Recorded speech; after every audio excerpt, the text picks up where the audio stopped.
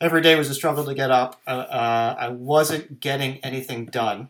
I felt very mindless, right? So I have an engineering background. I like to solve problems, and I felt like I wasn't doing any of that. I actually said to myself, I can't believe I have this title and they pay me this amount of money to basically do nothing.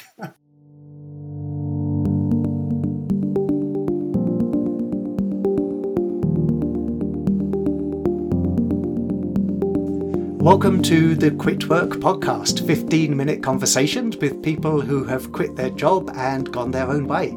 I'm Mark, and today I'm talking to Rob Santoro, who quit what he calls a big fancy titled job with an employer that had changed from dynamic startup to multinational corporation to go back to working with small businesses. Rob, welcome to the Quit Work podcast. Thanks, Mark. Thanks for having me today. Tell us a little bit about that job that you quit and how you came to be working in that job. Sure thing. So I guess I'll go all the way back to the beginning. Right out of college, I started at a really small engineering company in the nuclear power industry.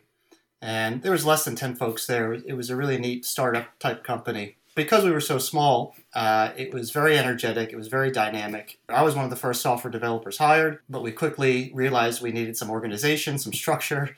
So we had no source control. We had no process, nothing. So it was really fun to take that on as a challenge and to help grow the business. So I got to not only be the software engineer, but then a software leader, software manager, into business development, going to meet customers, talking with engineering challenges, conferences, all the way through the whole spectrum of running a small company and growing that small company. Yeah, it's an amazing opportunity to be in on a startup at such an early stage because you can really grow in your career as the startup itself grows. Absolutely. It was a fantastic experience. I feel like at a young age I had gotten so much experience doing so many different things that some people spend an entire career trying to get to, and I was able to do that pretty young, pretty early. So it was a ton of fun. As a result of that fun and hard work, though, the company did grow, which is what we wanted it to do. So we grew it from those 10 or so folks all the way up to more than 300. And after about, I'd say 13 years of that or so, we were acquired by a big company. Yeah. A really big company, one that 50,000 plus employees. It was a whole new world, a whole new experience for me. So I went into it with an open mind, but I went from somebody that had direct control and was able to actually get things done to becoming, what I felt like a cog in the machine. I was in management, I was in executive management, but it was a lot of just talking and figuring out what levers I could pull to make anything happen in the bigger corporation. It really struck me, one of the things that you wrote in your Indie Hackers article about this, that you became someone who updates Excel spreadsheets, communicates status, talks in meetings all day long, essentially getting no real work done. Exactly. That's all I was in. I would say probably more than 85% of my day was internal meetings, updating status, coming up with plans and contingency plans, but never actually implementing the plans, just talking about plans. Yeah. And on top of that, there was a lot more, I struggle to find the right words. I don't like politics, or just a lot more, people had their kind of boxes in there, and then people would be upset if they felt like you were encroaching in those areas. And instead of working together as a team, people were very protective of their area, and nobody would look at things from the big picture, but just from their little box. And then, you would get a lot of, you can't do that, or you can't do this. Whereas when we were in control of the business ourselves, we could do whatever we needed to do to be successful. So on the one hand, we had these high growth targets. They acquired us because we were such a young, dynamic, fast-paced, growing company, and they wanted us to influence their big organization in that way and continue to grow. But at the same time, we were implementing process that we just couldn't be the same anymore. For people who are perhaps earlier in their careers listening to this might think, and I know you're aware of how this can sound sometimes, might think, well, that's the kind of job I'm trying to get into right now.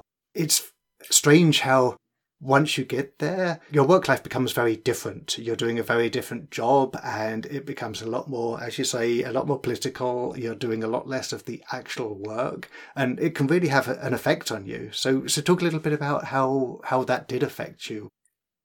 Well, yeah. I mean, that's absolutely right. So I shifted from my travels to go talking with customers, solving problems, to internal discussions, and I spent all day long, trying to answer questions and updates. Like we talked about, update status. My work-life balance completely diminished from doing fun things I enjoyed to Yeah. really not doing much at all that I enjoyed. So it was hard for me to get out of bed. I was like, oh, I don't feel like doing all this stuff again today. There's nothing exciting. It wasn't exciting me at all anymore.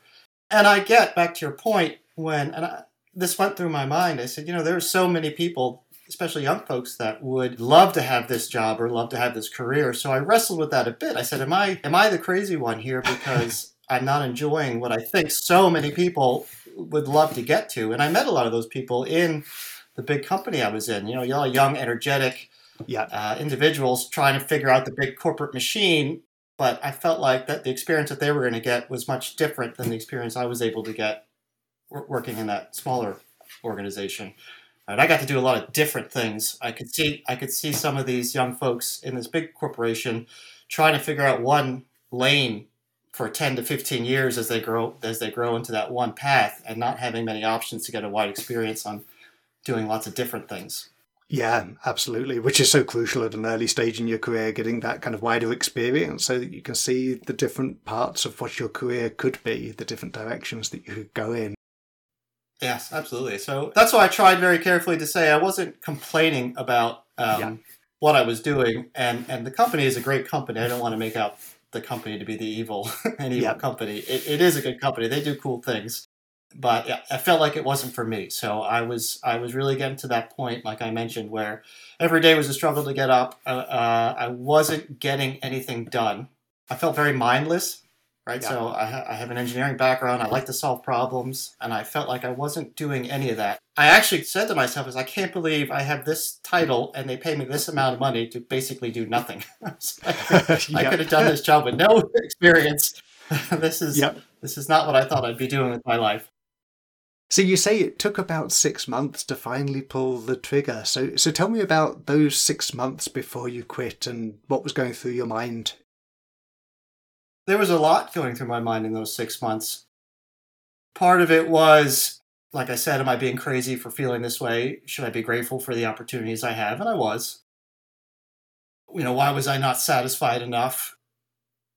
And there were things like, would it be a mistake from walking away from this job? Should I continue trying to work hard to climb the corporate ladder of this company, which is a guaranteed known that I would have a salary and Yeah. benefits and all that stuff that goes along with it. But there's also a bit of unknown because you're really at the mercy of the big company, right? When the economy's down, or when the shareholders or the board decides that they need to cut or change your group, it's a very quick decision. You really have no control or impact into that. So there's never anything guaranteed in life, right? So I went through some of that, and I said, what would it mean to walk away? Part of it too was, for me, I guess I was almost conditioned to think that you grow up, you go to college, you get a good job, and then you work your way up in that to get to a certain level of your career. And so there's a bit of this, I don't know if ego is the right word, but there is an ego thing out there that says, okay, I've made it to this. I'm a vice president at a big fancy company, right? So what happens now when I'm basically unemployed and working for myself? Yeah. What is that? So now it's no longer, I can't say when you're out at, meeting folks for the first time, what do you do? It's like, well, I'm basically unemployed, but I'm starting my own company. So Yeah. there was a bit of wrestling with that, and that to me, I think, is just part of the ego, overcoming that aspect.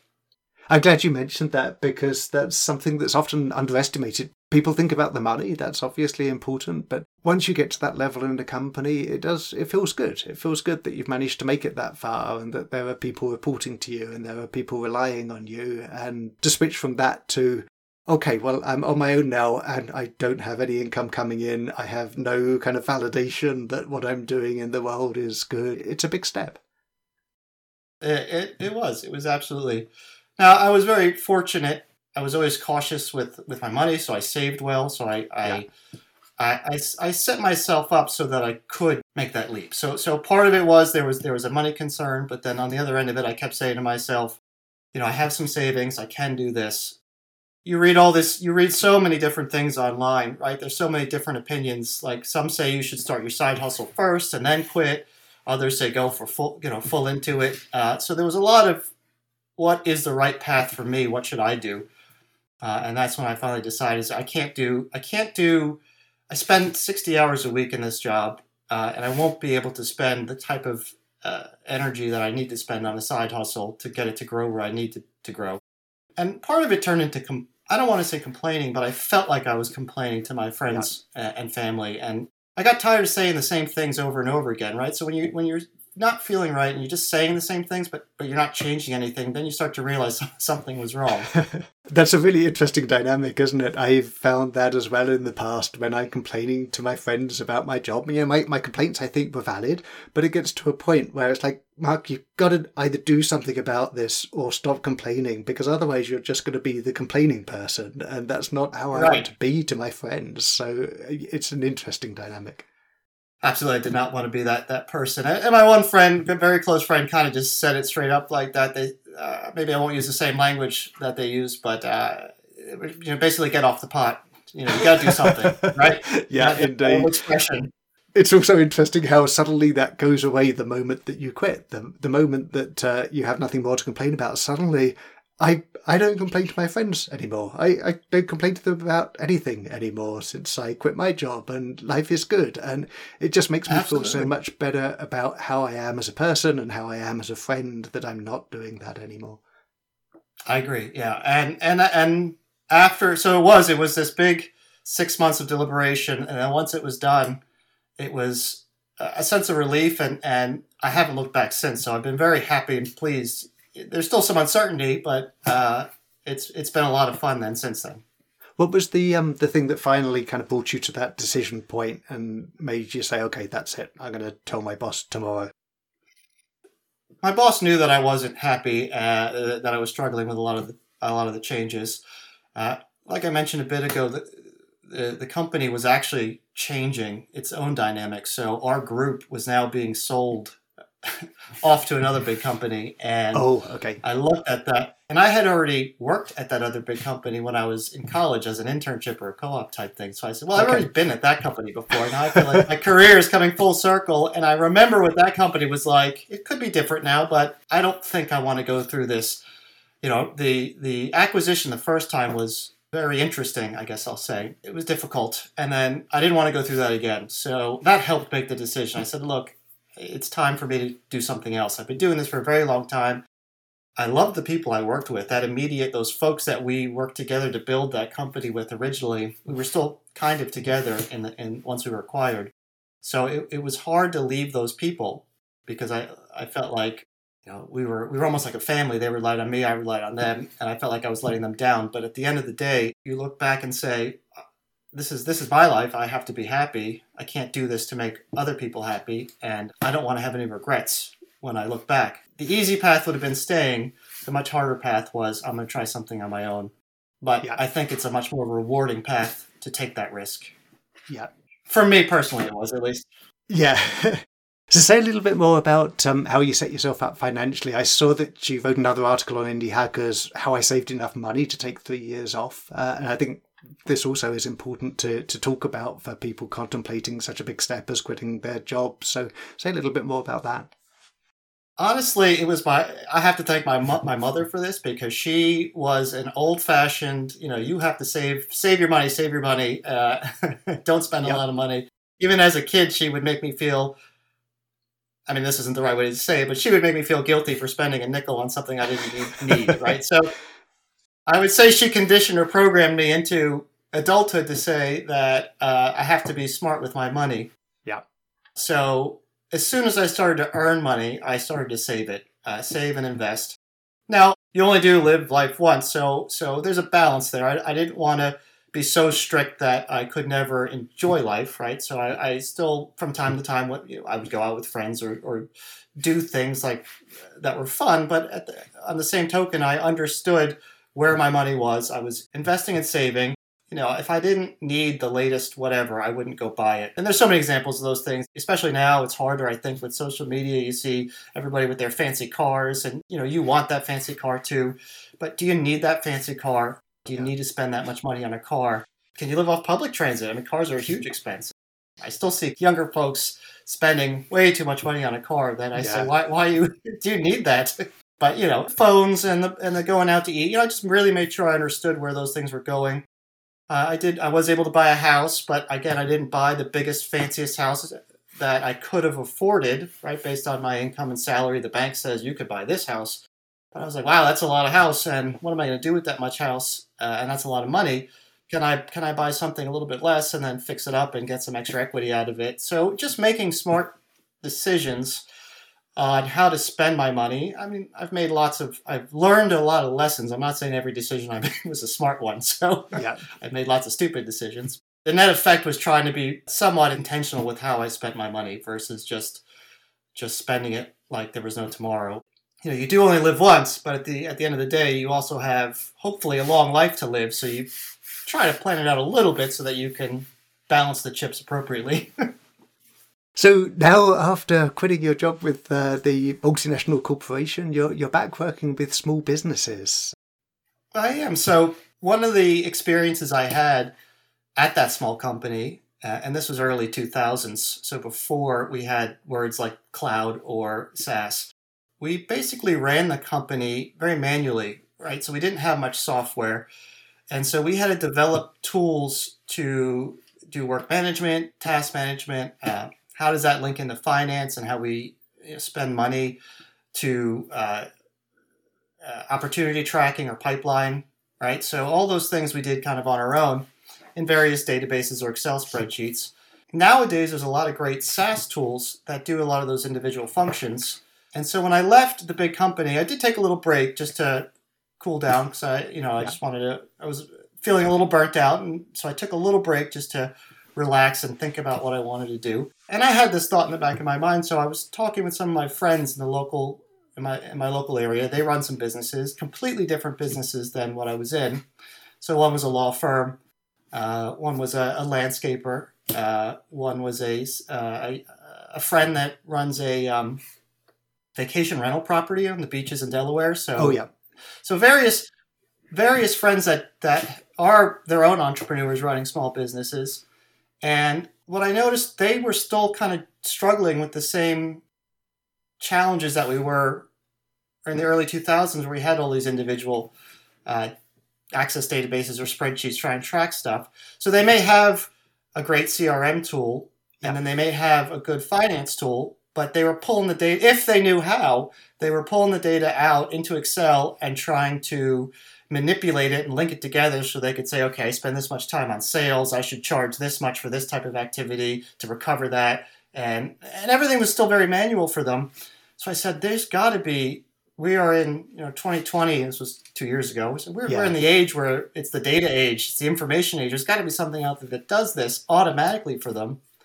And there are a lot of tools out there that are analytics tools, but you have to be the expert in analytics and be the IT person and know how to pull the data. So I wanted to give small businesses a hub where it could do all that for them automatically. Pull the information that they have into one place and then analyze it automatically for them without using words like analyze and data analytics, as they usually say, okay, you're special, like looking at that landscaper is like, all right, you're not talking my language, you're speaking something that I'm not going to get any value out of.